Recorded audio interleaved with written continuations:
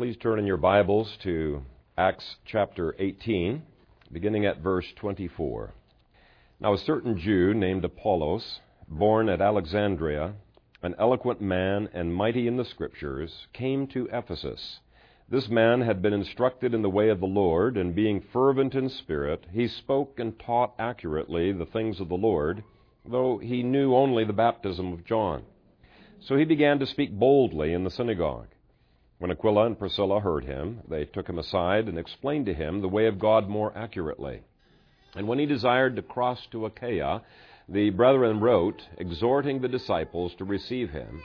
And when he arrived, he greatly helped those who had believed through grace. For he vigorously refuted the Jews publicly, showing from the Scriptures that Jesus is the Christ. Amen. Father, we thank you for this, your word, and I pray that as I give exposition to it, that your grace would be with me and with this, your people, and that you would receive the responses of our heart through the merits of Jesus Christ, in whose name we pray. Amen. You may be seated. Several years ago, Bill Moyers was giving a commencement speech at a university, and afterwards a lady came up to him and said, Mr. Moyers, you've been in both journalism and government, and that makes everything you say twice as hard to believe. And with growing cynicism like that, you might wonder, well, why then are there still so many people who eagerly follow leadership in journalism and leadership in government? And what makes for a good leader? Hitler was a very powerful leader, but I think we'd all say he was not a good leader. But he was very powerful in what he did. Is a leader just a person who is specially gifted, or is leadership something you can be trained into? There are some people who say, anybody can be trained into being a great leader, and I think most of us would recognize that's just simply not true. At the same time, all of us can grow in our ability to lead, and all of us are called from time to time to lead rather than simply being followers. There has been a debate for a long time in the literature about whether, to what degree leadership is something that's a gifting, to what degree it's a training. I believe it is a mixture, a combination of both of those things. And I make a distinction between God's call to lead and the gift or maybe positions of leadership. And I think you can make that distinction in many areas of life. All of us are called to teach. Even in church, we're teaching and admonishing one another in hymns and songs and spiritual songs. We teach our children. But not all of us have the gift of teaching. All of us are called to give, but not all of us have the gift of giving. All of us are called to hospitality, but not all of us have the gift of hospitality. And I think the same is true of leadership. I think all of us can benefit from the principles that we're going to be looking at in Apollos, even though we may not have a position of leadership per se. We may be a child or something, a person who's maybe, there's always going to be some times, though, where we're called to be leaders instead of followers. Now, let me first of all define leadership, and there's so many different good definitions out there, some much more complex than others, but I like the one I've put into your outline by Arthur Batista, a Canadian. He says that leadership is the art of balancing the following of a vision and persuading others to follow you in the act of following that vision. Now, some people are much greater in their ability to do this than others are. And from all that we know about Apollos, not just in the book of Acts, but from the book of 1st and 2nd Corinthians, the other epistles, it is clear Apollos was a great leader. And I want to look at some of the characteristics that made him great. Some of these we can imitate, some we cannot. Verse 24 begins with something that Apollos could do nothing about. It was the family that he was born into, the circumstances of his early upbringing. It says, now a certain Jew named Apollos, born at Alexandria, and we'll just stop there. I think just that little clause there, a certain Jew named Apollos, born at Alexandria, talks about some of the sovereign foundations that God placed into this man that kind of ruled out leadership in certain communities and made him perfect for leadership in other communities. There's three facts here. He was a Jew. He had a Hellenistic name. It was the name of a god. And he was born into a famous community of Alexandria, Egypt. Now, the Alexandrian Jews were kind of thought to be a bit compromised by the Jews who were in Jerusalem. But even the Jews who were seeking to maintain close ties with Israel were so thoroughly trained in Greek thought and culture that it would have been very hard for Apollos to lead anyone in Jerusalem. He would certainly have had to change his name, but he was quite comfortable with his name, and he was quite comfortable with being Jewish. Apollos, like other Alexandrian Jews, had managed to hold on to both the Jewish cultures and the Greek cultures. This was, I think, in God's sovereign preparations, preparing him to bridge the gap between the Jews and the Greeks. His Jewishness would have made him sensitive to the Jewish way of thinking, but his being an Alexandrian Jew would have made him sensitive to Greek culture and Greek people in a way that Peter, James, and John never would be. Now, Peter began to be a little bit more sensitive along those lines. And continuing on in the first point, but anticipating the next word, eloquent, there's an element in that Greek word that means learned. And Alexandria was the research capital of the world. It had many scholars, both Jewish and non-Jewish. It boasted the largest library in the world, some 700,000 volumes. It was the place where the Bible was translated into Greek, known as the Septuagint. And so the sovereign foundations of his early life prepared him for leadership in a way that he had no choice about. It was just something God did for him. And I think we need to learn to trust God concerning the things that God has brought into our early years. He has orchestrated all of those things in a way that's preparing you to be, and has prepared you to be exactly what God wanted you to be. I think Romans 8:28 pretty much guarantees God was in control of all of those things. And some of you have had rather difficult childhoods, some bitter things that you grew up with. And rather than being bitter over those sovereign years, first 18 years that you had no choice in, maybe you had some choices, but there's a lot of things just happened to you. You need to learn to see this is part of God's overall painting as He is crafting you to be the exact person that you need to be. How you were born, your genetic makeup, your personality, your parents, your upbringing, the schools that you went to, when you came to faith, some of the difficult things, even the bizarre and evil things that happened to you. God was using those to frame you to be the kind of person you need to be in His kingdom. I think one of the most exciting exercises that a leadership development guy did for me made me do, actually. It was a lot of work, but was developing a personal timeline from the time that I was born up until the present, which back then it was about 8 years ago, I think. Maybe it was a little bit longer. And just looking at all of the people, the good events, the bad events, the things that framed and changed me and influenced me, things made me bitter, things that made me glad. Just looking at all of those different things and trying to see what values did that instill into my life. How did it make me react or overreact or whatever? As I began to process through those things, I, for the first time in my life, began to have a thorough appreciation for Romans 8:28, working even before I had embraced Christ as Savior, realizing that the painful events, some of the evil things that had happened to me, God actually had used those to prepare me to be who I am today. They were a beautiful part of God's painting in my life. And I would encourage you to do the same. God made Apollos incredibly effective in Corinth. Achaia is where he went to. That's Corinth. And he did so in part because of the upbringing that God sovereignly had put into his life. Now, of course, that same upbringing would make Apollos very ineffective in working in Palestine, but that's not where God wanted Apollos to be working. Verse 24 goes on to describe Apollos as an eloquent man. Now, not all of us can be eloquent. And eloquence alone is not enough. You know, if a person's eloquent, but he doesn't have other leadership qualities, all he's going to do is be entertaining. People will love to hear him speak, but they're not going to be led by him. And so eloquence alone is not enough. But eloquence can be a powerful tool as leaders seek to persuade people to be captured by a vision. Verse 24 goes on to fine-tune what kind of a leader God made Apollos to be when it says he was mighty in the Scriptures. Not everybody can marshal the Scriptures in a way that is powerful, pointed, and persuasive to other people, and not everybody needs to, because that's not the area of leadership maybe God is placing them in.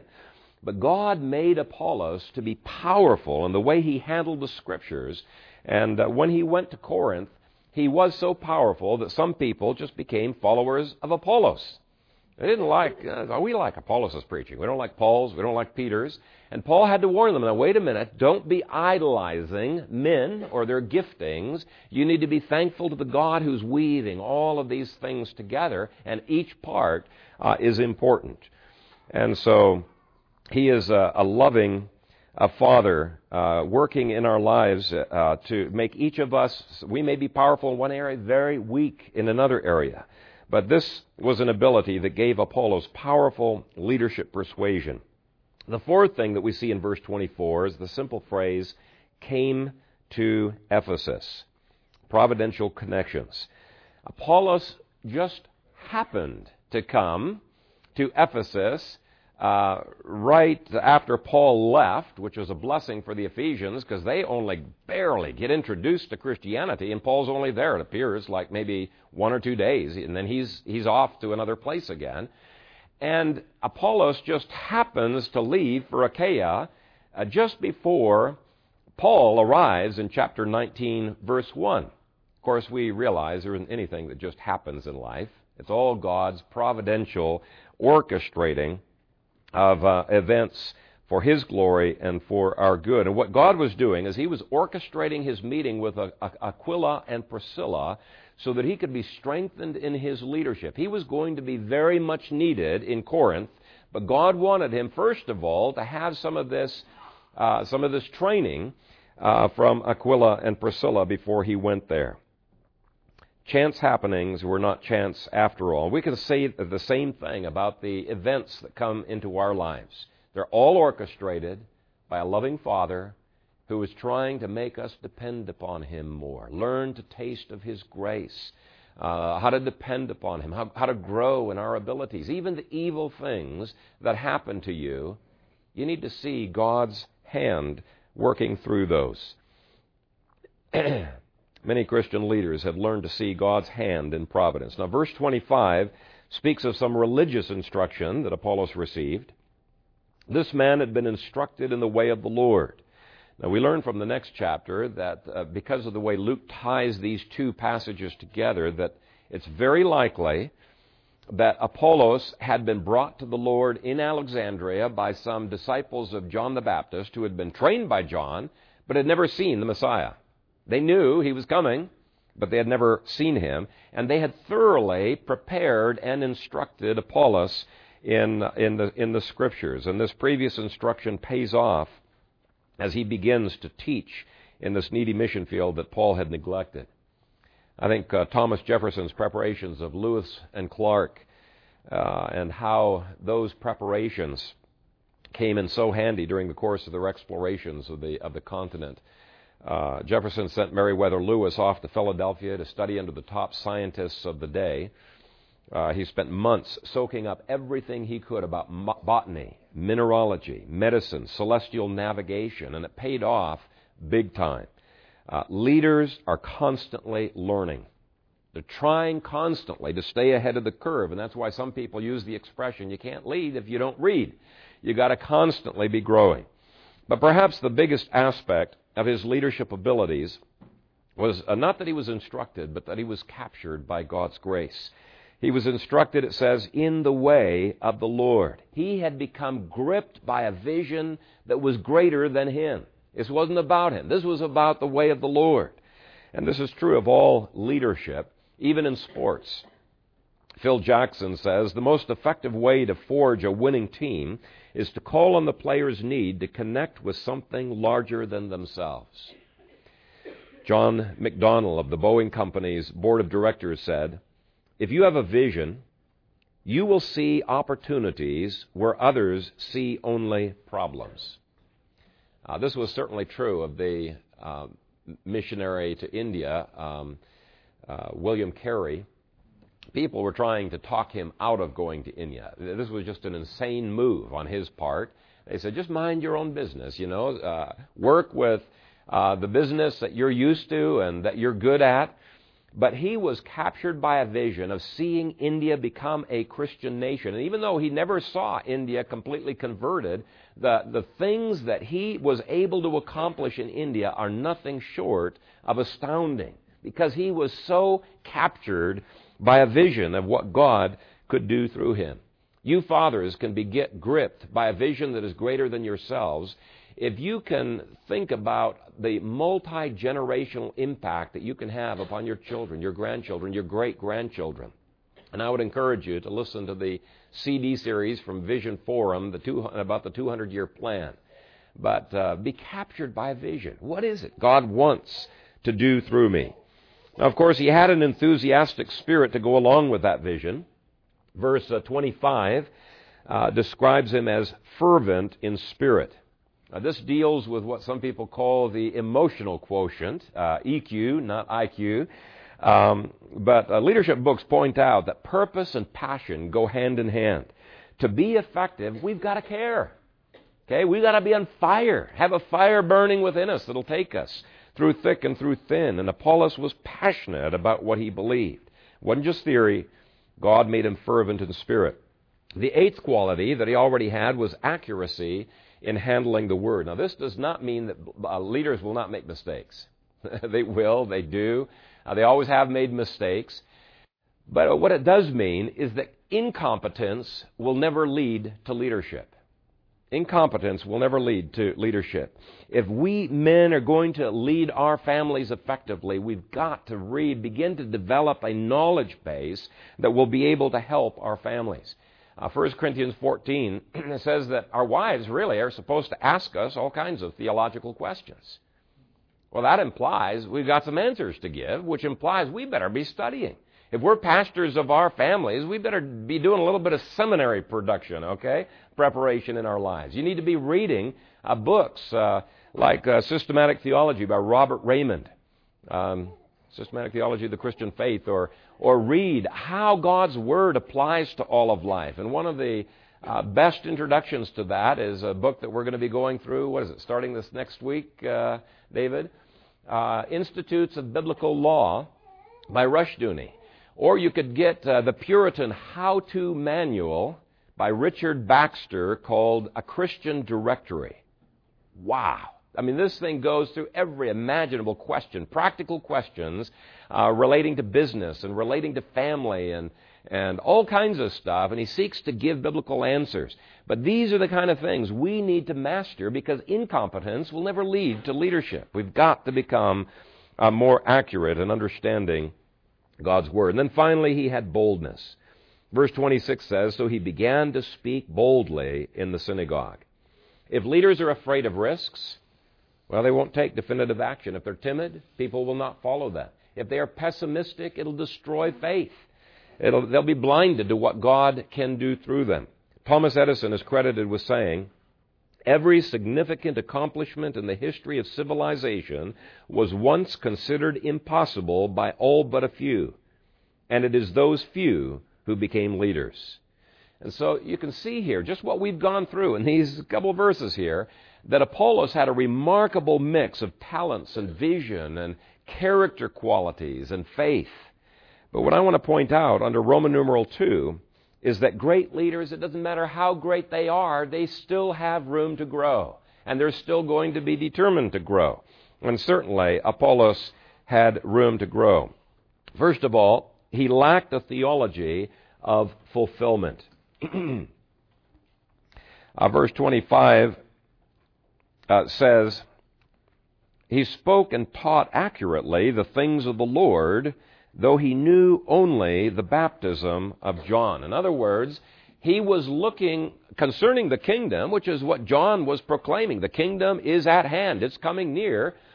But he did not yet know that the Messiah had come. He was looking at the kingdom from an Old Testament perspective.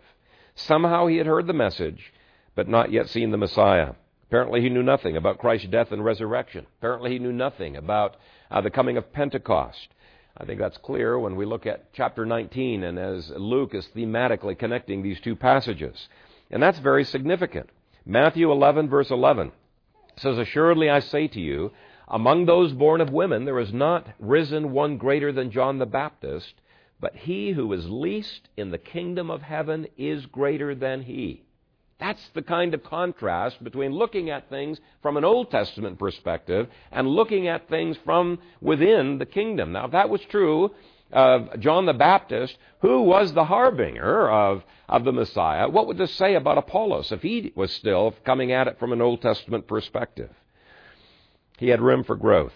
Very gifted preacher, but he had lacked a theology of fulfillment. Second, he lacked the fullness of experience. Verse 26 says, "When Aquila and Priscilla heard him, they took him aside and explained to him the way of God more accurately." So he had an Old Testament perspective of the power of Christ's atonement. Now, he was a believer. I think that's pretty clear from the text.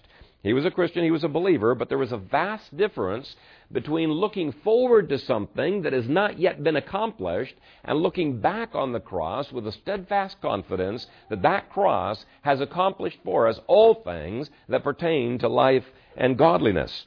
Christ's blood has such power that Revelation 12 says that the saints overcame Satan by the word of their testimony and by the blood of the Lamb. It has power in spiritual warfare that most Old Testament saints lacked.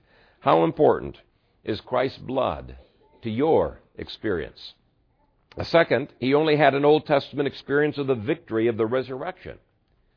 Well, if that was the case, that's pretty significant. You cannot read through the book of Ephesians without realizing that a radical change happened in the New Testament, at least to those in the New Testament who believe. He says, who have faith in this. Paul says, he speaks of the exceeding greatness of his power toward us who believe, according to the working of his mighty power which he worked in Christ when he raised him from the dead and seated him at his right hand in the heavenly places, and he put all things under his feet. So this is speaking of a powerful reality that has been transferred to us in a way that very few Old Testament saints experienced. He said that the same power that raised up Jesus from the dead is at work in those who believe. Now, how can we have faith, though? How can we believe if we do not yet know that this victory has been accomplished? Do you know that resurrection power, or do you live like the Old Testament saints did? Here's just a couple of examples how this could make a difference. Ephesians 2:6 says, "Has raised us up together, made us sit together in the heavenly places in Christ Jesus." That didn't happen in the Old Testament. That's happened to us now. We are seated with Christ as kings and priests. We are reigning with him, or at least we have the potential of it, because it says only those who are overcomers have this ability in Revelation 2 to smite the nations with a rod of iron, to reign with him in this way. But he said this is what New Testament believers are called to. So when you pray, do you pray from a perspective of authority, of one who is seated with Christ in the heavenlies, one who rules there? Here's another example. Do you enter the Holy of Holies with boldness? A greater boldness than even the high priest had in the Old Testament. See, too many Christians, I think, live as if they are Old Testament believers. Praise God, that's great. I mean, even here, Apollos is praised for what he had, but we're missing out on what the New Testament offers to believers. 2 Corinthians 2:14 says, "Now thanks be to God who always leads us in triumph in Christ, and through us diffuses the fragrance of his knowledge in every place." So if we have that supernatural power, it will profoundly affect our leadership. He also lacked the New Testament baptism of the Holy Spirit, which we're going to address that in chapter 19, verses 1 through 7. Ordinarily, believers in the New Testament are ushered into this baptism of the Spirit at the time of their conversion. But that's for empowerment. The kingdom empowerment is what that's for. But these two passages indicate we can live as believers and still lack the Spirit's filling, His empowering for service. We need to be filled with the Spirit over and over again. And so we've seen there is room for growth in Apollos, and there will always be room for growth in us. The greatest leaders are those who are growing. But I think Roman numeral 3 is also critically important. It is that Apollos had the humility to learn from those that he was teaching. Look at verse 26 again. So he began to speak boldly in the synagogue.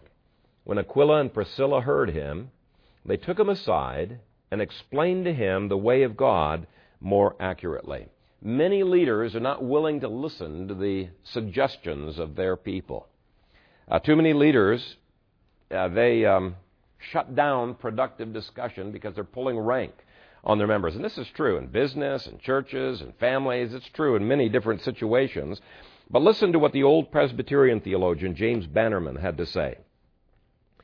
Members and office bearers of the church are mutually entitled to give as well as to receive advice and counsel, and that those in office are bound to give all due weight to the opinions of the membership, so as, if possible, to bring about a mutual understanding and agreement. Leaders need to be willing to learn from those that they lead. It's not a sign of weakness. It's a sign of greatness. Okay?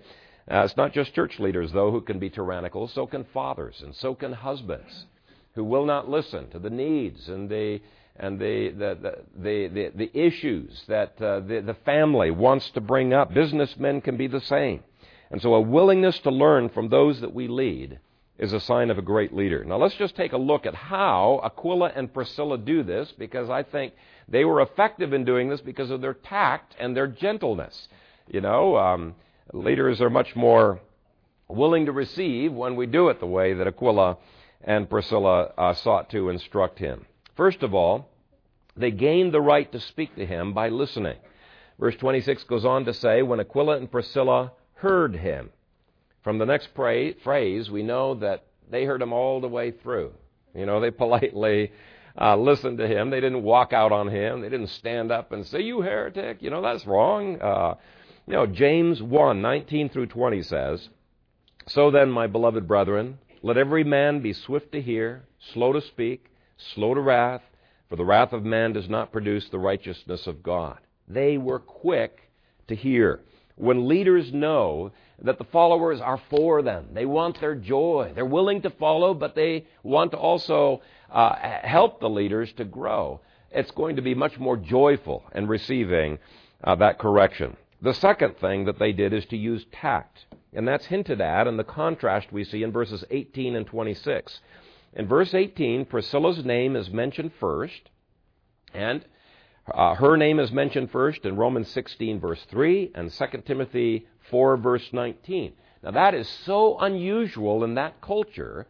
The commentaries say there's something obvious that Luke is trying to do here, and most of them conclude that what Luke is indicating is Priscilla is just head and shoulders above Aquila in terms of knowledge and discernment and understanding. When they are together, it's obvious, which of the two is likely to have the answers, and which of the two is likely to have quick discernment on this. And so what could have very easily happened, because of the skills that Priscilla had, she could have very easily become the leader of that family if she was not careful. But she did not. She did not. When they're explaining the way of God more accurately in verse 6, she makes sure that Aquila takes the lead. Aquila's name comes first in verse 26. Well, some versions follow 4 manuscripts, but out of thousands of manuscripts, the vast bulk of them put Aquila first here. And Aquila in other places, the only times he is put first is when there's leadership that is involved. And so I think this is very significant here. They're both talking, the passage indicates, both of them are talking, but he takes the lead. And I think it's so tactful. It kept Aquila from feeling threatened by her giftings, And it kept Apollos from thinking, what's this woman doing, being out of place? There was a meshing together because of this tact of their gifts and their positions. It was beautiful. The second evidence of tact is that they pulled him aside and talked to him privately. Even though he was making these mistakes publicly, he was accurately doing it, but he still did not know about certain things. They did not attack him publicly. Now, you look on the web and you see all of these people who are starting up these blogs and these websites to smear various leaders. Their excuse for what they are doing is that, hey, these leaders are publicly talking, and so we don't need to talk to them privately. We can talk to them publicly as well. Not to them, but just expose what they're doing publicly. But I think Aquila and Priscilla have a far better plan. And then finally, they explained to him the way of God more accurately. This was not discipleship. This was not teaching. It's a much weaker word that is used in the Greek that refers simply to sharing information. Hey, we want to share with you some information you may not have been aware of. But even though there was tact that was used, Apollos had the teachability to benefit from it. And we as elders want to model that. Being teachable, receiving from our congregation, correction, and receiving from you insights that we maybe have not seen. Fathers need to be teachable, even from their children. Husbands need to be approachable and teachable from their wives, businessmen as well. It's not a sign of weakness, it is a sign of a great leader. A great leader is always willing to learn from those that he teaches. There's one more point I want to develop, and that is that a great leader finds power through dependence. And we're going to very quickly go through 4 areas of dependence: God's providence, God's people, His grace, and the Scriptures. First of all, Apollos was dependent upon God's providence. Verse 27 says, "And when he desired to cross to Achaia," Apollos would prove to be incredibly helpful to the church in Corinth, but God's providence in meeting Priscilla and Aquila first was something that hugely helped his labors there. Now, I mentioned the story of Lewis and Clark earlier. Thomas Jefferson had sent Lewis Mary something or other,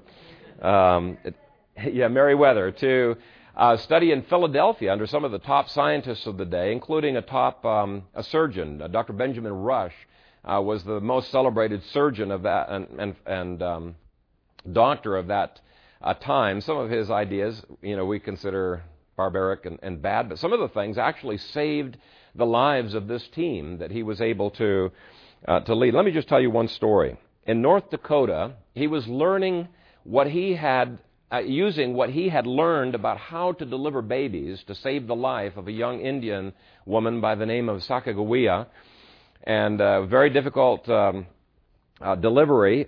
He saved her life. She joined the expedition the following spring. She was a Shoshone Indian who had been taken captive by another tribe, had been freed, later on had married a French-speaking Canadian. And when she joined with the Corps, when the Corps of Discovery was in desperate need of horses to cross the Bitterroot range of the Rocky Mountains, they came across a band of Shoshone Indians. Now, they knew from afterwards in discussing that the Shoshone Indians had been debating whether just to slaughter them right then or to wait and find out what they were about. And they would have been slaughtered, it appears, except for the fact that Sacagawea was a Shoshone Indian, and she recognized her much-loved and long-lost brother was the chief of that tribe. What are the odds of that ever happening? Well, of course, it's not an issue of odds, is it? It's God's providence leading them. And many leaders down through history have learned to depend upon God's providence to take them to the next level. They're trusting that God is for us, that He is not against us. Pessimism about God's providence will destroy our faith. In contrast, Apollos was excited about what God's providence had in store for him in Achaia. He wants to go there. He desires to cross over. Well, second, he was dependent on God's people. Verse 27 says, "And when he desired to cross to Achaia, the brethren wrote, exhorting the disciples to receive him."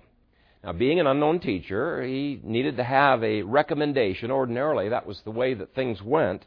Leaders and followers need to be dependent upon each other. They cover for each other's strengths and weaknesses. There was a mutual dependence of leader and follower. In fact, you really don't have leadership without it.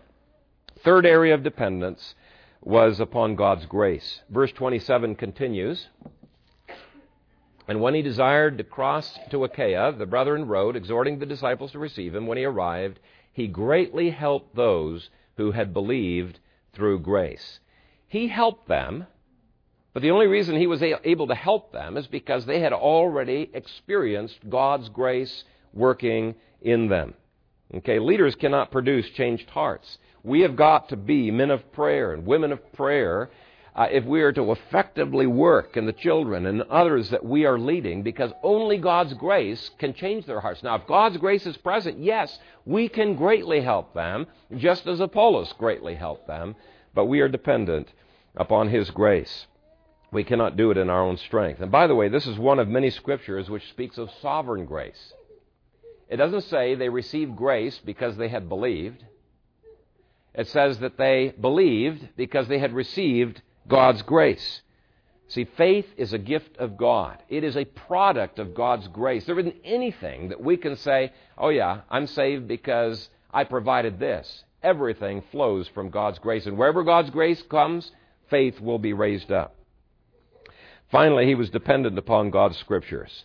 Verse 28 says, "For he vigorously refuted the Jews publicly, showing from the scriptures that Jesus is the Christ." He didn't just depend upon his eloquence. He depended upon the power of God's scriptures to refute the Jews who were unbelieving and to raise up faith within those who were God's elect. And whether we are followers or leaders, God's word must be the foundation of everything that we do. The authority of leaders is a delegated authority. It's subject to the word of God. We lose our authority when we lose the word. Martin Luther said, "The only mark of the Christian church is following and obeying the word. When that is gone, let men boast as much as they please. Church, church. There is nothing in their boasting anyway. Therefore you should say, do the people have the word of God there? And do they accept it too?" We can be the most gifted leaders in the world, but if we miss out on the word of God, we have missed out on everything.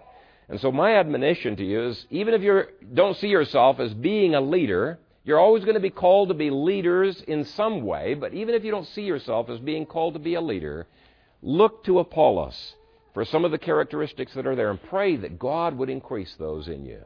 Let's pray. Father, thank you for your word, that it is so practical. It is a guide to our steps, and we've not even, in this exposition, said everything that could be said about this passage. But Father, we pray that you would help us to live it out to the best of our ability by your grace, that you would increase even from the youngest people amongst us, as a child leads another child, that we would learn how to be leaders by your grace, faithful leaders, good leaders. And we pray this in Christ's name. Amen.